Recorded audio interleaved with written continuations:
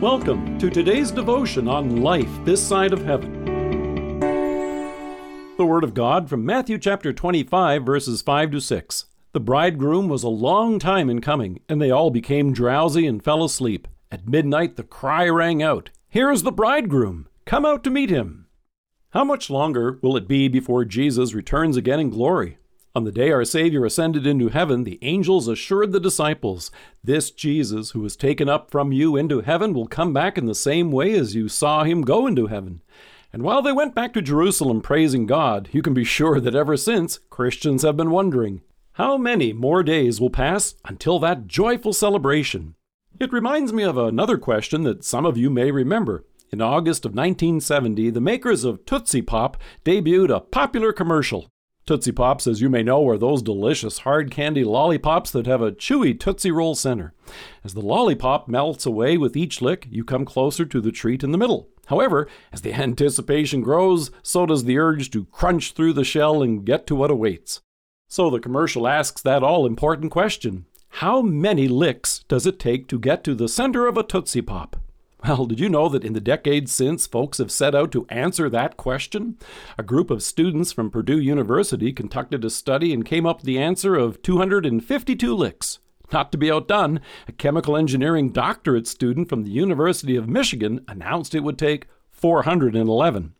In 2015, Science Daily announced that a team of researchers from New York University determined that it would take 1,000 licks, and you can read how they came up with that number in the Journal of Fluid Mechanics.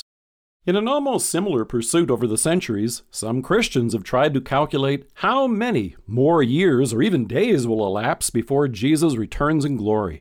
In the classic Tootsie Pop commercial, in which the question comes up, even a wise old cartoon owl impatiently crunches through the candy shell while the narrator laments, "The world may never know."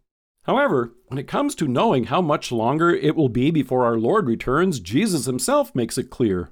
In Matthew, he tells us, "No one knows about that day or hour, or even the angels in heaven, nor the Son, but only the Father."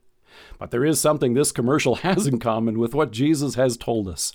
When it comes to savoring a Tootsie Pop, those trying to answer the question of how many are missing the point. It's the delicious treat of knowing even now that the sweet center is coming. In the same way, the day of our Savior's coming again in glory is not a mathematical puzzle. It's the joy of knowing he is coming and rejoicing even now that he's on the way. And one of the parables by which he reminds us of this involves 10 bridesmaids waiting for the groom to arrive. But he notes, 5 of them were foolish and 5 were wise. The foolish ones took their lamps but did not take any oil with them. The wise, however, took oil in jars along with their lamps. As a result, for the foolish bridesmaids, their lamps were going out when he arrived, and they were not ready to meet him when he came. Now, at first, it's tempting to mistakenly fret over whether we have enough. Have we done enough good things? Am I prepared? Have I been faithful enough? Well, if it were up to us, it would never be enough.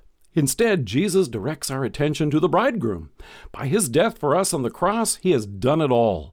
His mercy, his forgiveness, won for us on the cross by his death in our place, and his resurrection provides every drop of lantern oil we need. We delight in the grace he has poured out upon us in our baptism, and by which he assures us we are his. He strengthens our faith as we hear his word in worship and our devotions. And he feeds us in the Lord's Supper with the ongoing feast of forgiveness we receive with his body and blood. Here's how God himself keeps our lanterns burning brightly every day until that glorious one when he comes again. Let us pray. Loving Savior, thank you that in faith I may await your coming and savor the fact that you are on the way. Amen. Thank you for joining us. If you are listening to us by podcast or on Alexa, we invite you to browse the resources that are available on our site at lifethissideofheaven.org. God bless you and have a great day.